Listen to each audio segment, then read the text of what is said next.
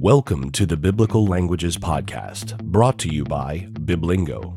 We bring together the latest research in linguistics, language acquisition, and biblical studies to better understand the biblical languages and ultimately the biblical text.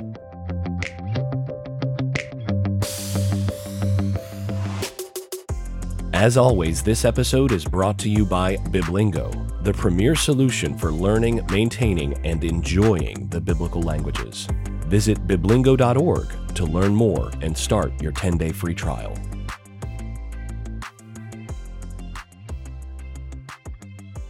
This is a republished episode with Matthew Bates that we did right when we were starting the podcast.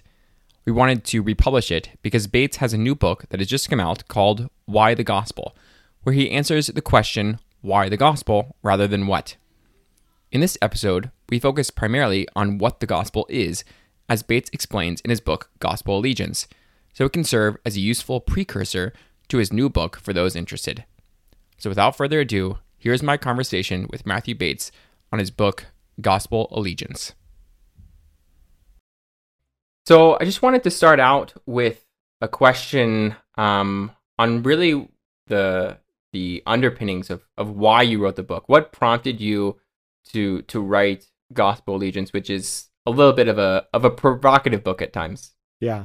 It's actually a follow-up to an earlier book I wrote, Salvation by Allegiance Alone, and the reason I ended up writing Gospel Allegiance was partly because the press asked me to write a follow-up to it, and I was like, I'm not sure exactly how I want to follow up, and as we discussed it, I realized there were some things I really needed to deepen in Salvation by Allegiance Alone that I hadn't really gone deep enough, but at the same time, they wanted it to be for a broader audience.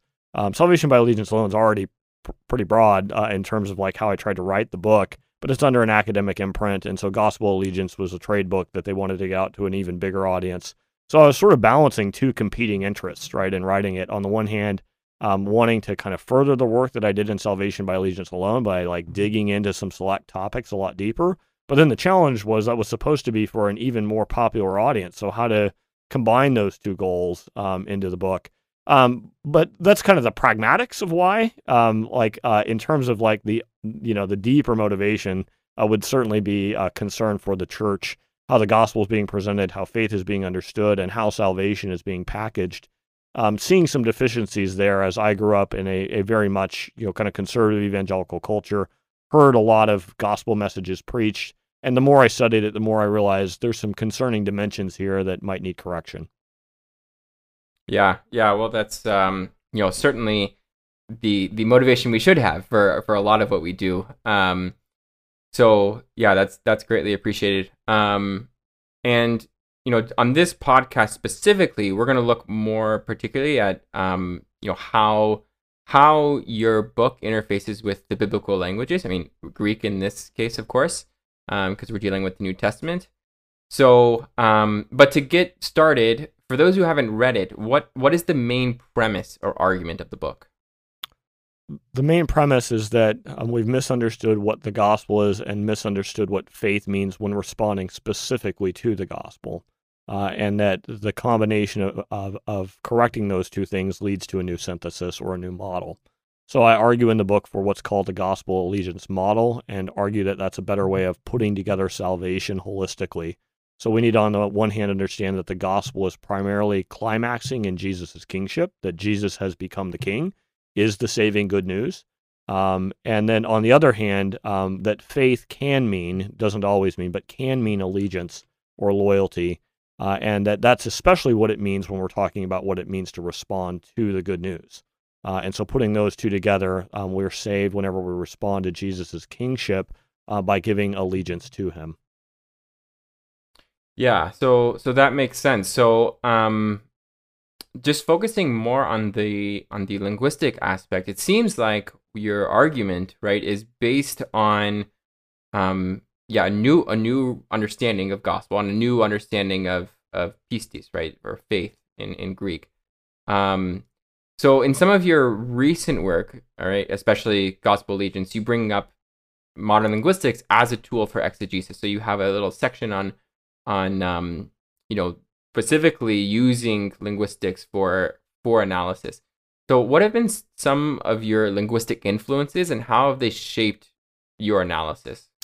Yeah, I guess I've come to appreciate linguistics just through the broader discipline of biblical studies, as I think most biblical scholars are aware that, like, hey, we should probably think about like how words mean things in general, like how language works to kind of encode our ideas, to create shared communications. And obviously, there's a whole discipline that has devoted itself to those kinds of questions. It has nothing to do with biblical studies per se. Just kind of beginning to become more aware of those broader macro questions, as you dive into the field. I mean, it can be interesting on the one hand to learn what this or that Greek or Hebrew word means in terms of a dictionary sort of approach, or a kind of a synonym kind of approach to okay, well, we learned to gloss, a certain word this way. Right. But whenever we learn to gloss, gnosis as knowledge or whatever it might be, there's a kind of a mapping of one onto another that doesn't really do business with how words mean things in general. So kind of appreciating a broader framework for that. So my own entry point has been more cognitive linguistics, more than its competing field, which would be somewhat competing, somewhat complementary formal linguistics. So some of my influences, I guess, would be George Lakoff would be a major figure in that field, Mark Johnson, and then some of it has actually just also been kind of textbook writing, like people who have broadly synthesized the field. I don't know if I'm saying his name properly or not, but Vivian Evans has been someone who's helped me a lot, and I'm not sure even how to say his name, but I do thank him. Yeah, I think that's a great point about just learning a gloss and saying Greek or Hebrew. It's something that I think a lot of people end up reading English in their Greek text, right? And so they're really not reading the Greek; they're really just reading, their English translation in the back of their head, or the English that they learned that's somewhat equivalent to the Greek. So yeah, I think that's just super important. So let's get into a specific question on pistis and kind of see what your what your thought process is on how to go about analyzing a Greek word and coming to a different understanding of it than what might normally be accepted. So on page 67, you say, due to our bias for single meaning, it is probable that Paul, Jesus, and others during the New Testament time period had only one basic image concept in mind with regard to the pistis word family. It was not allegiance per se. What was it? It was trustworthiness, faithfulness, or trust, faith. So the question from this is, can you flesh out the idea of trust or trustworthiness as the basic meaning of pistis? So even just in English, what does trustworthiness mean? And why do you think it's a good summary of the pistis word group? Yeah. So first of all, I would say I'm obviously relying on the work of other scholars a bit in coming to those kinds of conclusions. I haven't comprehensively, exhaustively, explored the pistis lexicon, but rely on people who have done more comprehensive studies. And Teresa Morgan's work is particularly, I think, excellent in that regard. And so maybe I'll circle back to her in a second. But how would I understand trust? Well, obviously, whenever you trust somebody, that would involve a posture of reliance, of believing they're going to come through for you in some way. Or if it's an inanimate object, trusting your car would involve a sense of its reliability, that as you need to use it, it will come through for you, right? When you need to start it, the engine will actually turn over. Trust obviously involves like a committing of yourself to the care of another, or committing something else to the care of another. Would tend toward those kinds of ideas. Now, trustworthiness is important because it's quite different than trust, right? Someone who's trustworthy is someone who is if you were to give something to them, they're going to be faithful in what they do. They're going to come through for you. Right. So one is something like where, if you trust somebody, right, well, then you're intending something toward them. Someone who's trustworthy is the recipient of that, right? Trustworthiness or faithfulness. So quite different understanding of the two. One of the things that's interesting is that we tend to strongly disambiguate around those, right? We tend to be like, well, we have this trust idea and this trustworthiness idea, and they're quite distinct. In Greek, the one word pistis seems to be able to cover both sides of that it involves both faith and faithfulness, which are actually quite distinct ideas in terms of our own lexicon.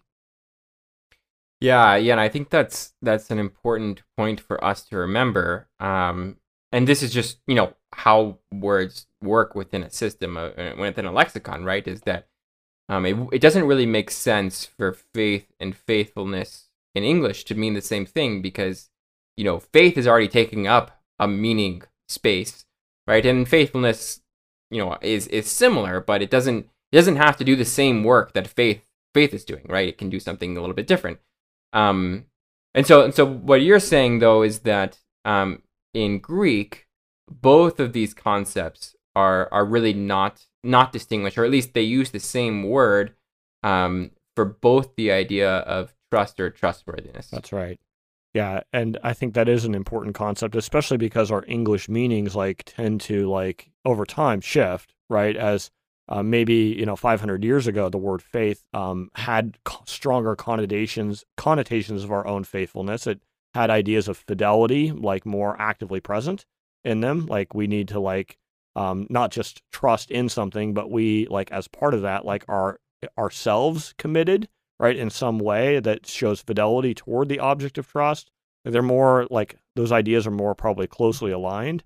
Whereas today, when faith begins to mean something like just belief in general, or even stronger, gets kind of anti-evidential connotations, like believing without any evidence, or believing the miraculous, or just trusting even though it doesn't make any sense at all.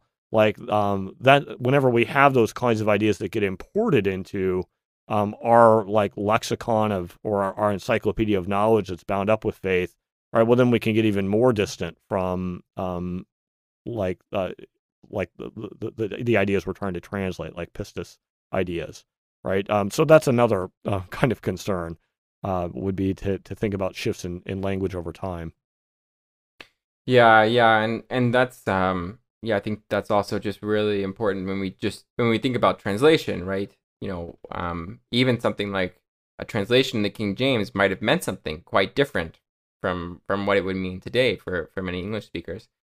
So one thing, obviously, the title of your book, Gospel Allegiance, right, suggests that the way you're taking this word group is allegiance, right? Pistis means something like allegiance.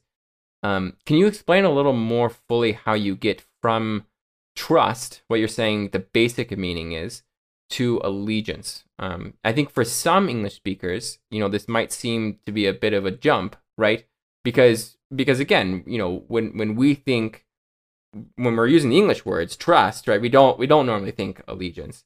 So yeah, how do you get there from this basic meaning to this more specific meaning? Yeah, and I'm clear, and I think hopefully clear enough in the book itself that I don't think that pistis means allegiance or anything like that. I'm kind of hopefully clear enough to say that it can mean that in some kinds of contexts, right? That we can see the allegiance idea foregrounded. But again, this word is not really a disambiguated word. It can mean trust, or it can mean trustworthiness, right? And it means the best idea would be to think, unless it's disambiguated, it means both in context. You may have it disambiguated in context, but when somebody who was a native Greek speaker used the word pistis, they were not necessarily disambiguating trust or trustworthiness unless they needed to, right? They could probably disambiguate those, but there was a tendency to not. You just use the word, and people could disambiguate using context somewhat if necessary, but sometimes that wasn't even necessary. Just the word itself, in an undisambiguated form, could do the service that was needed to communicate. So yeah, I would argue that it's really contextually driven, that whenever we're talking about saving faith, right, it's partly because we're talking about this in relationship to Jesus the King, he's called Jesus Christ. And so because of our again, long history of ideas and theology, right, what has happened over time is that the term Christ has got evacuated of its full meaning, right? That it's a title, and Matthew Novinson's work on especially this the idea of the title of Christ is especially important here. where he shows that no, it didn't like just become a personal name. Like it wasn't Jesus the Christ. It wasn't like Jesus Christ wasn't a personal name. It still had a valence of Jesus the Messiah, Jesus the universal Jewish king who would have some rule over both Israel and the nations. That it implicated these larger kinds of ideas. So whenever we're thinking about what does it mean to respond to the good news that Jesus has become the king, or the good news that Jesus is the Lord, or any kind of royal ideas, I would argue that contextually we have strong evidence that when we're talking about what a saving faith might involve, it involves a response to him in his royal capacity. So then the basic idea is that trusting, let's say, I don't know, my wife in Greek, right, would mean something different than trusting my king. That's right. Is that the idea? Yes, that would be the idea. That we would say that in general, whenever you're talking about trust or the pistis word group with regard to a king, that the normal sort of meaning of that word would involve heightened ideas beyond trust to a consistent posture of trust. And even of trustworthiness, right? That you, in service of the king, like are going to be loyal to the king. You're going to be faithful to the king. So as we tend to divide out trust and trustworthiness, like they're going to entrust themselves to the king, right? But also they're going to prove to be trustworthy in the service of the king. And so I think because of Protestant concerns over works, right? And I speak as a Protestant, right? That I think that there's been a tendency to kind of shave off the faithfulness part. And he's like, no, it's just about our faith in Jesus. It's our trust in him. It's our trust in his accomplished work. And so we don't want to like do business with the other side of the pistis word group, which involves a trustworthiness to the king, a faithfulness to the king, a loyalty to the king, an allegiance to the king. We want to say, no. That's all works. We have to like get rid of that stuff. That's dangerous, right? We just trust his accomplished work. We don't have to like be trustworthy because we all know we're sinners. And I think that's, in fact, misunderstands the shape of the gospel, misunderstands what pistis means, misunderstands what grace means. And we get into a whole bunch of nested, kind of categories connected to salvation that we need to untangle. Yeah. And, just it seems like your argument then, if I'm understanding correctly, is really largely based on what goes along with pistis, right? That it's always, faith in this royal figure, right? I do think that this is something, like you said, that obviously the way that Christ has become vacuous is a huge piece of the puzzle. And just for us understanding why we are where we are. Yeah, and I also think that this faith in language, like you said, really needs to be reevaluated, even just in English. I mean, like you said, I don't think anyone really wants to say that it's anti-evidence, right? Which so often faith in English is that, right? Yeah. No one wants to say that except, atheist apologists who are trying to, advocate for like the problems with Christianity is that you guys have these irrational beliefs. They want to define faith that way, right? But any good Christian response is going to say, no, that's not what we mean by faith. Right, for sure. So this leads us into, the content of the gospel, right? So you say this on page 105, and in particular, you reference the pre-NA calendar inscription. I'm not sure if I'm saying that correctly, but part of it reads as follows: surpassing all previous benefactors, and not even leaving to posterity any hope of surpassing what he has done, and since the birthday of the god, Tu Theu Augustus was the beginning of the good tidings, so this is euangelion, for the world that came by reason of him. So after this inscription, you specifically argue against John Piper's view of the word euangelion. So can you explain more fully the significance of this inscription for how you understand the term in general? Yeah, so this would be, if we were to look at the word euangelion in a number of different ancient contexts, right, we would see this is not an unusual usage, as it can refer to transitions that are large-scale transitions in empires. and that it means glad tidings, right, in general, or good news. And it's often found, sometimes it's found in the singular form, sometimes in the plural, and people who have studied that have not been able to derive a lot of significance. It doesn't seem like there's a lot of differentiation between the intended meaning there. But we see this kind of usage, for Josephus when he refers to Vespasian becoming the new emperor, and we see him applying euangelion language. Here then, in this particular inscription, it's the beginning of the good tidings, right? Obviously, this connects very closely to the Gospel of Mark, right? Whenever we find the opening line to the Gospel of Mark, a beginning of the good news of Jesus Christ, right? And we have that language of the beginning of the good news. So part of its significance, right, is that it does seem like the writers of our New Testament are using the word euangelion in a way that would have been familiar to insiders and outsiders alike.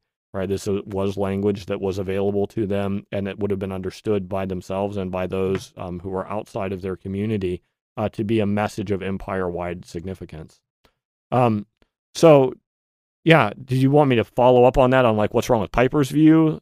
Yeah. So how was that different than Piper's view and the traditional understanding of this word? Yeah. So Piper's view specifically argues that unless the gospel includes a message of personal forgiveness, then it couldn't possibly be understood as gospel. That because gospel means good news, gospel must mean good news for you or me personally. So if I was to hear the message like Jesus has become the king, okay, like Piper's argument is like that's actually a terrifying message for me if I'm a sinner, and I hear there's this new king in town, and this new king will bring end times judgment. And I'm on the wrong side of that. I haven't received personal forgiveness. Well, then I'm just condemned. That would be Piper's argument. The problem with Piper's argument is that it's based on, I think, ultimately a root fallacy argument, like that the word euangelion, like because we can split it apart into its roots, which means good or beneficial, and angelion, which means message, that we can therefore determine that it must mean like, it must literally mean a good message for each individual, or else it's not applicable. Like the problem is he's confused individual and corporate categories, right? That like the term euangelion was a term that meant good news for the emperor, regardless of whether it meant good news for any single person, right? Like whenever like Josephus talks about the good news of Vespasian becoming the emperor, everybody would have recognized like that Vespasian had enemies and it would mean their personal downfall. And he also had people who had kissed up to him effectively and would receive benefits. Right, and that there would be an upheaval personally for a lot of people. Some people would benefit, some people would go down in shame, right? And yet they still refer to the term euangelion. No one is like, when Josephus is using the word, no one's going like, actually the news that Vespasian has become emperor, like you can't use the word euangelion there because you see like Vespasian has this enemy and it's going to mean his personal downfall, so it's not good news for him. Like nobody was making those kind of arguments. So it's like, that kind of use of language that Piper's suggesting is just incomprehensible within the from within the world of the first century. Well, and it's interesting, even if you, I think this distinction between the individualistic and the corporate is so crucial too. I mean, even if you think about, even if you break up the word and say good news, right? And it always has to be good. I mean, the things that we call good are highly, highly subjective based on our own personal, understanding of what is good and bad. And that may or may not, line up with what is good for someone in particular, what salvation wise, right? Yeah. So yeah, I think that's really helpful. Let me piggyback that just really quickly. Like one thing Piper does get right is part of his insistence, right, is that the gospel includes the forgiveness of sins. And this is partly because of 1 Corinthians 15, 3-5, right, where it talks about the Christ, dying for our sins in accordance with the scripture. And so he gets that, right? Like that has to be part of the gospel. But notice, like it's the Christ dying for our corporate sins, right? It's not about individualized forgiveness. And that's where he goes astray. So I think he wants to hold on to that sensibility that somehow it must mean forgiveness is coming, and he's right, but it means that forgiveness is universally available. And I think that's where he goes astray. Like the right idea would be to say like the good news is that forgiveness is available to all, Like the mistake he makes is saying that it has to be actualized by each individual or it doesn't count, or that it has to be received forgiveness by each individual. It's good enough news that it's actually available forgiveness for everyone. That's the good news. So then it's not actualized either for, let's say, believers, right, or people who are loyal to the king. Is the good news that they in particular are forgiven, or is it that now everyone has the chance of forgiveness, right? So keeping the idea of corporate, right, you can say, and this is specifically the kind of the Calvinist underpinnings of atonement theology, right, is that Jesus died for a set group of people and affected forgiveness and justification for them. Mm-hmm. But what you're saying is a little bit different on the corporate idea. It's just that what the Messiah did was offer himself as a sacrifice for sins so that anyone could come. Is that the idea? That would be a pretty important difference, and I suspect that's part of what pressures Piper to misread our text, is that he has that underlying framework that is pressuring him. That's just my sense. Now, that might not be fair to Piper. I mean, I'm sure he wouldn't see it that way. But I do wonder if his Reformed commitment there, his Calvinistic commitment, is causing him to read the word euangelion in an individualistic way, partly because of concerns over if he doesn't affirm that, then what does that mean for his theology of election? What does that mean for his theology of the efficacy of grace, and so on and so forth?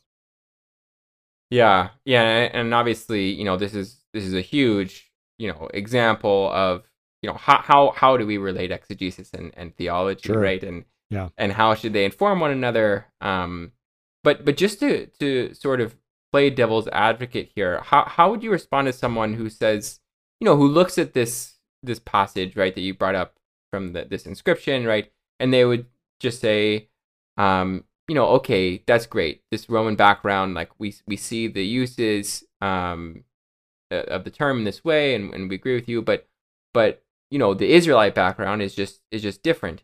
You have particularly this whole system of sacrifice and atonement, right? And they would want to just bring in all of those sorts of ideas to the good news, and similar to the way it's been noted for a long time that agapo, the God love, right, what is used differently in the New Testament, right, than in other surrounding in other texts during that time. So how would you respond to someone then who says, like, well, the Roman inscription is fine, but it's not really relevant to an Israelite culture in the first century? Yeah. Well, certainly we need to start with clear understandings and move, to more disputed passages. If we want to kind of say, like, well, the idea is present, even though, like, the word is, if we want to kind of link ideas into words that are more uncertain, we have to have clear examples where we find that to be the case.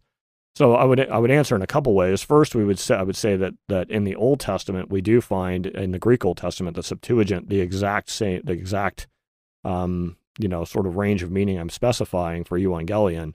Like the first instantiation of the word euangelion in the Old Testament is in this passage where it refers to, in fact, a messenger who has come to report the news about Saul's death, right? And that he thinks David is going to reward him for this euangelion, right, that he's bringing, but David instead does not reward him for his euangelion, right? Instead, he has him put to death.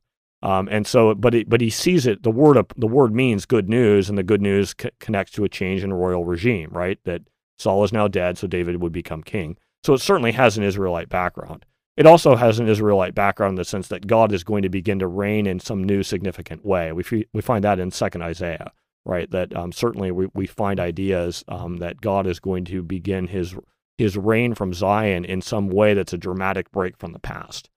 So there's a sense in which God has always become the king, has always been the king, but there's a sense in which his kingship must be refreshed or radically renewed or restored that we find with the language in Isaiah 40 through 66. So it certainly has an Israelite background. In terms of, like, I think you asked kind of another related question, and I don't want to to talk on too long, but that one might be maybe like, how about this other stuff that gets packaged in there, like the atonement system and so on and so forth? Well, isn't that part of the gospel? I would say, well, certainly it is on the one hand, but like mostly on a corporate level, right? I've already mentioned that, like, that forgiveness of sins is part of but it's for our sins collectively. And that like the language of justification specifically would be like the hot topic of controversy, as that's been a classic Protestant position because Luther fronted it, right? Would be that justification by faith is part of the gospel, or even some Protestants would even go so far to say that it's the center of the gospel, the heart of the gospel. Actually, John Piper uses that language, John MacArthur, R.C. Sproul. I mean, we could name some specific names, but that's pretty broad. Pretty widespread. Lots and lots of Protestants would say justification by faith is the center of the gospel. Speaking again as a Protestant, I beg to differ. I don't think that we can demonstrate that justification by faith is part of the gospel. I think it's better understood as, on the one hand, justification is a benefit, and the other hand, faith is our response to the gospel, but neither is part of the gospel itself. I can get into that more if you wish, but I'll let you ask some more questions. Yeah, well, I mean, that kind of leads us into the next question. So particularly the relationship between, gospel and forgiveness and justification. So, again, I'm quoting here from page 106 in your book. You say, although Piper has wrongly forced euangelion to carry improbable meanings, he is correct to insist that Paul's gospel absolutely must include the good news of forgiveness from sins. But earlier in the book, you say the following about justification: I'm not claiming that justification by faith alone is untrue. It is absolutely true if justification, dikaiosune, and faith, pistis, are rightly understood. My claim is different. Our justification by faith is not part of the gospel. So I think and I think this is part of the issue with the controversy, and some listeners might just be a little bit confused, right? And I think people in general, right? What's the difference, right, between saying forgiveness of sins can be part of the gospel, right? 1 Corinthians 15, but justification by faith is not. I mean, particularly, today, those two are really not nuanced in popular culture, right? So how do you view the relationship between forgiveness and justification, and why is this distinction important to the content of the gospel itself? Yeah, that's a great question. And I think it hopefully will help. This will help clarify. So Paul says, right, in Romans 1:17, he says, "For in it," meaning he's referring back to the gospel, right? "In it, the righteousness of God is revealed." And then by faith, for faith, right? Just as written, the righteous one will live by faith. So when Paul uses that language, "for in it, the righteousness of God is revealed," I would understand the righteousness of God to involve like our justification. So I do think like Luther was correct, the Reformed tradition, Calvin, all that like is generally correct in terms of how they position the righteousness of God as a benefit that we receive. The problem is that that doesn't mean it's part of the gospel. Paul says something different. He says, "For in the gospel, our righteousness is revealed." That doesn't mean that the righteousness is part of the gospel. It just means that the righteousness is revealed in the gospel, right? So if we see the gospel as content or event, right? If the gospel is the good news about Jesus' incarnation, his death for our sins, his resurrection, his kingly reign, if we understand the gospel as describing Christ events, right? And then those events, from those events, like certain benefits derive. That would be like sort of like we don't want to get the benefits mixed up with the event itself. Like if I have a birthday party for you and I offer to give you, or at the birthday party, it's this birthday party for you, and I give you something great. I give you a new, sweater. Okay, maybe that's not great. Maybe that's corny. That's great. That's great. I give you a new sweater, right? Like we wouldn't want to say like that the birthday party is a sweater, right? That's like a confusion. That's essentially what they've done. Like for in the gospel, in it, right? A righteousness of God is revealed. So like at the party or in the party, right? A gift was revealed. Like I gave you a sweater. But we don't want to say that the party is the sweater. That's sort of what's been done whenever we slide together the gospel and justification too easily. So the best way to articulate it would be to say that justification is a benefit of the gospel. So again, we're trading on this corporate individual idea. So like the idea would be that the gospel reveals the righteousness of God. It reveals the possibility of justification, right? As then somebody who responds to Jesus can enter personally into that justification, but that doesn't mean it is the gospel. Like the gospel is about what Jesus did, right? The benefit is something that like attends to or depends upon the gospel or is conditional upon a response to the gospel. So it's similar to forgiveness, right? Like in a sense, like, okay, forgiveness is offered through the gospel. He died for our sins, right? But the individual appropriation of that is conditional on a response to the gospel and is ultimately the Holy Spirit's work, right? So we would want to say that, okay, the justification is revealed corporately for everybody in the gospel as a possibility, but its actualization depends on response. Okay. So you would say that justification is part of the gospel in the sense that it is just like forgiveness, right? It is a possible benefit, and that's a benefit, right? That is revealed, right? In the good news, right? So it's in that sense, we might not call it part of the message, but we can call it, a result or something. I think that's the language you use.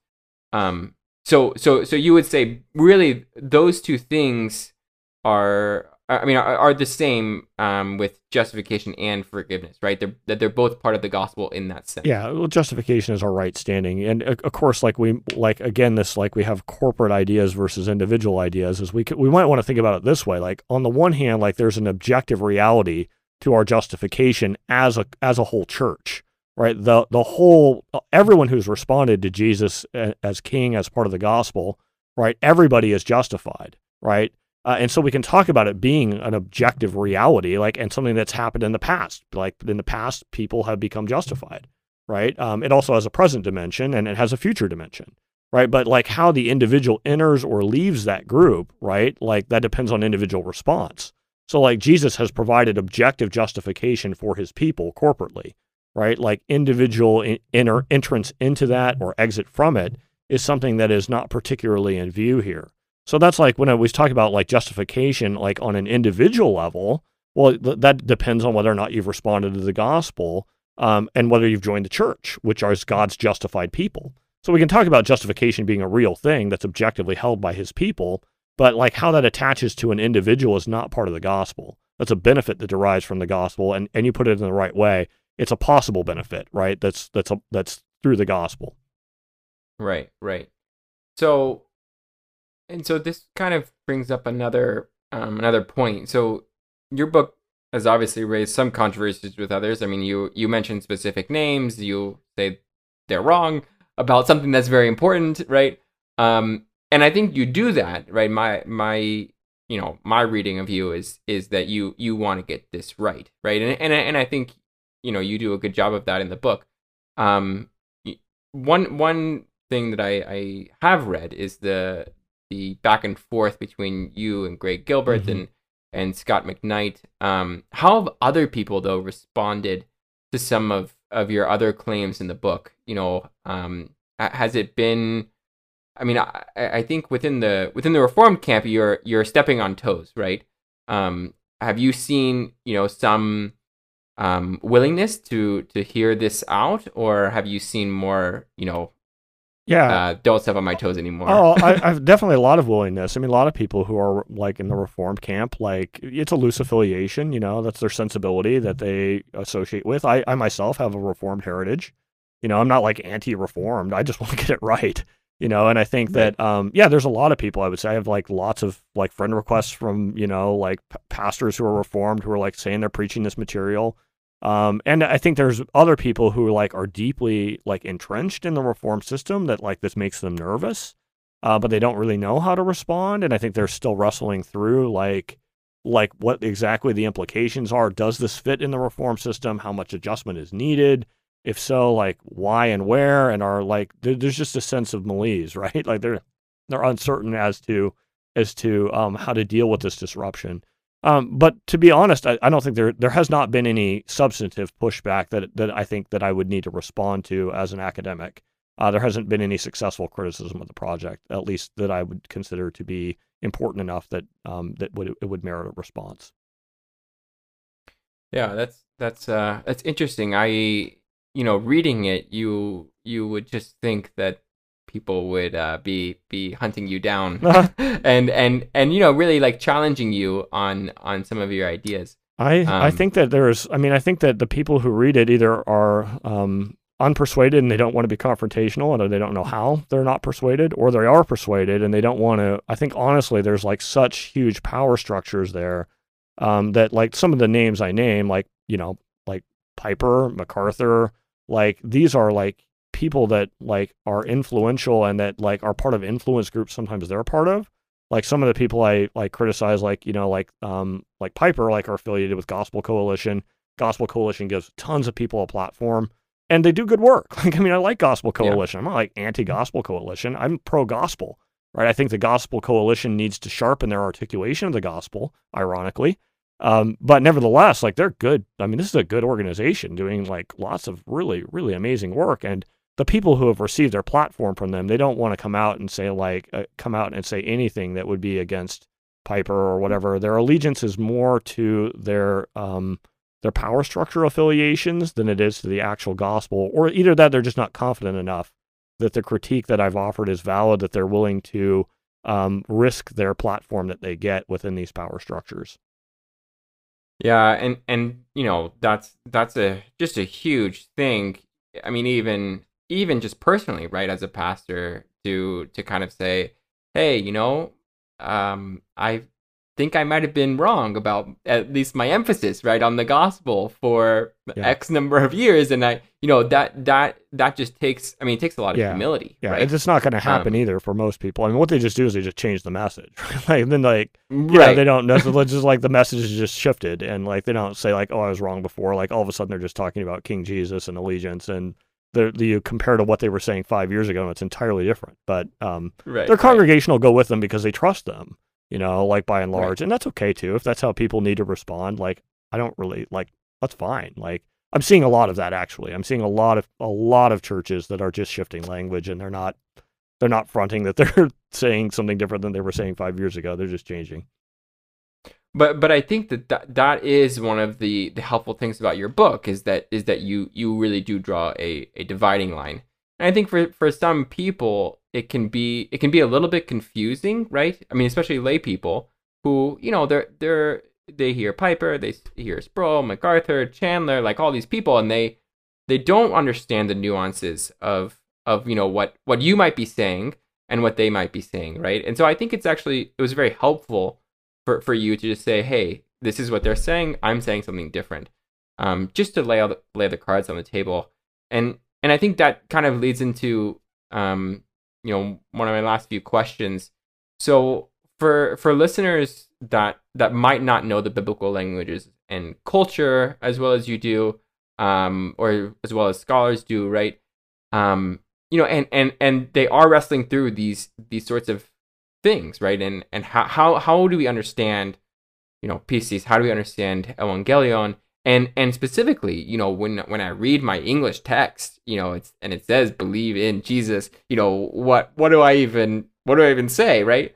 How do you suggest they decide between these, different proposals, just like on a practical level? Like how do you can you offer any advice on how they might go about saying, okay, this makes sense, right, for these reasons, without really knowing the language and the culture?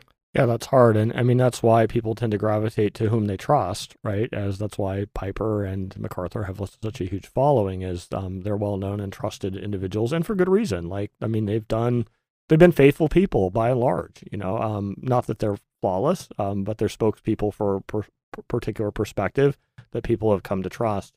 So I think that it's partly about, obviously, like doing lots of your own reading in scripture, even in English, like helps you to just be really acquainted with the broad word of God in a sense that helps you to feel more confidence in making your own judgments. Like you begin to like get more confidence. Beyond that, I think it's important to have a certain kind of healthy suspicion of dominant like paradigms for how you think words mean things. So that like whenever you see the word gospel, whenever you see the word faith, whenever you see the word grace, it's almost impossible for you to not bring meaning that has been shaped like by contemporary Christian culture.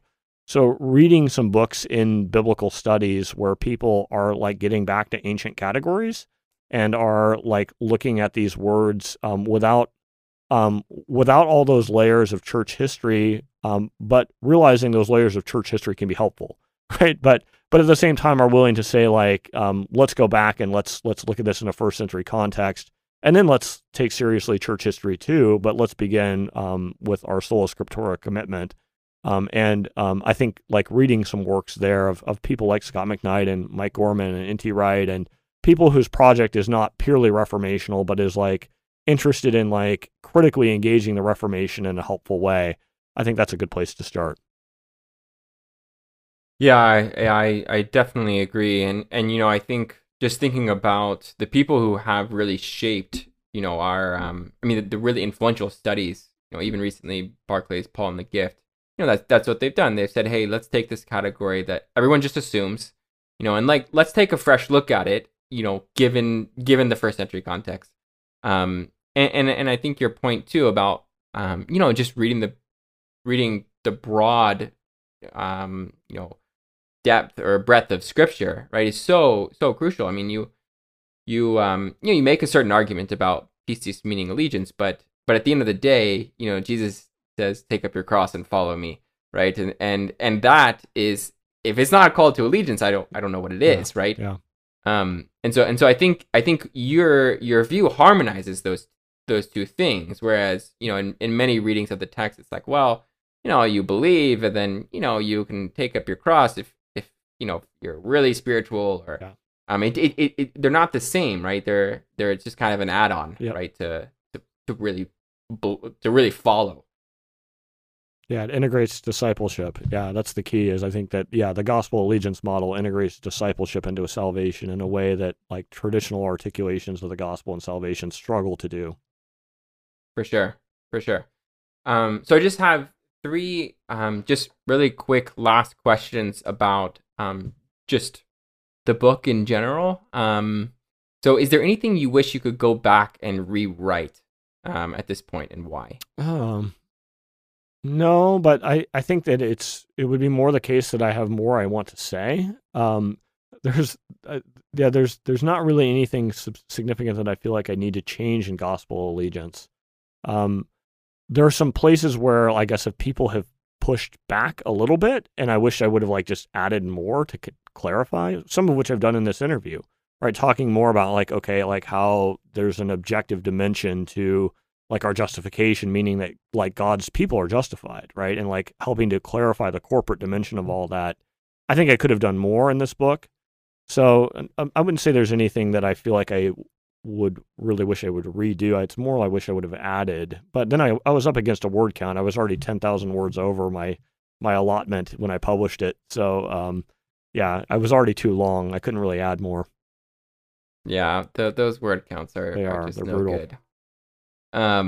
So can you along those same lines, can you give us a sneak peek into what you're working on these days as far as pushing the conversation forward on euangelion and pistis? Like, are you working on something to clarify these things or speak more into it, or you've written your salvation by allegiance book and your gospel allegiance book, and are you moving on to the next topic? No, I'm still a hammer and tongs trying to forge this gospel allegiance model. I have a book that will follow up gospel allegiance specifically. There may be another book in between, I'm not sure, but I've already drafted most of it. So tentatively titled Beyond the Salvation Wars. I don't know if the title will stick or not, but it tries to apply that core gospel allegiance model to more controversial areas in soteriology. So like questions about like baptism or election, or like these larger questions that are part of people's framework as they're working on questions of salvation. Like how does my model like provide a cohesive response to other kinds of ways of putting together soteriology? And with Brazos also, same press, so a follow-up specifically. Well, we'll definitely be watching out for that. That sounds like a fun read. Thanks. So the last question, can you, and this is honestly more for for our listeners, right, and or just for people in general, like for the church, can you give us an elevator pitch version of what you think the biblical gospel is in let's say like 20 to 30 seconds? I mean, just so that people, I think a lot of times people are in this sort of like, okay, I have this opportunity to present the gospel, and so I'm in this condition where I start out, man is a sinner, right? Yeah. and they fall into this sort of thing that they've been taught. So yeah, what would you say your elevator pitch would be? Yeah, that's a great question, and I think I would want to differentiate between the gospel proper and then our rhetorical pitching of it, because I think that's an important distinction. Scott McKnight does some helpful distinguishing work on that in the King Jesus Gospel. So I think that we're allowed to pitch it in a variety of ways, and there's nothing inappropriate about starting with our fallen condition or with our point of need, somebody's point of need. On the other hand, that's not the gospel. The gospel is more specifically that, and I could give you this. I could give you 3 different versions of it that are different kinds of elevator pitches. The quickest would be to just say that Jesus is the saving King. That's the quickest summary, and I think that's faithful, very faithful to how the New Testament summarizes the gospel. The second would be a more Trinitarian framing that I think is also very faithful to the biblical gospel, but to say that the Father sent the Son to become the saving King. So that the Father and the Son could send the Spirit so that we could enjoy all the benefits that God wants to give us in salvation. So kind of thinking about how Father sends the Son so that they can send the Spirit is a helpful way of thinking about the gospel. Kind of the fullest way would be to kind of bring together, I think, all the clearest statements of the New Testament on the gospel. And this is kind of the expanded outline I give in Gospel Allegiance, but to say that first of all, the gospel is that Jesus is the Christ. He's the King, right? That's the overall kind of summarizing statement. And that within that, then to emphasize 10 points, right? That first, he was sent by the Father. Second, to take on human flesh in the line of David. So as a fulfillment of the promises of David. So this would include his human life. He died for our sins in accordance with the scriptures. He was buried, signifying the reality of his death and his death. He was raised on the 3rd day according to the scriptures. He then was seen by many witnesses. He appeared, and then he's seated at the right hand of the Father as the King, right? And then from that position, he sends the Holy Spirit, and then he will return again as the judge. I think we could find clear statements in the New Testament that each one of those is part of the gospel. Yeah, that's really helpful. So now we have a short sentence and a medium length and a minute-long elevator pitch. There you got it. Thank you for listening to the Biblical Languages Podcast, brought to you by Biblingo. If you enjoyed this episode, be sure to subscribe on your favorite podcast app and leave us a review. You can also follow Biblingo on social media to discuss the episode with us and other listeners. And don't forget to visit biblingo.org to start your 10-day free trial of Biblingo.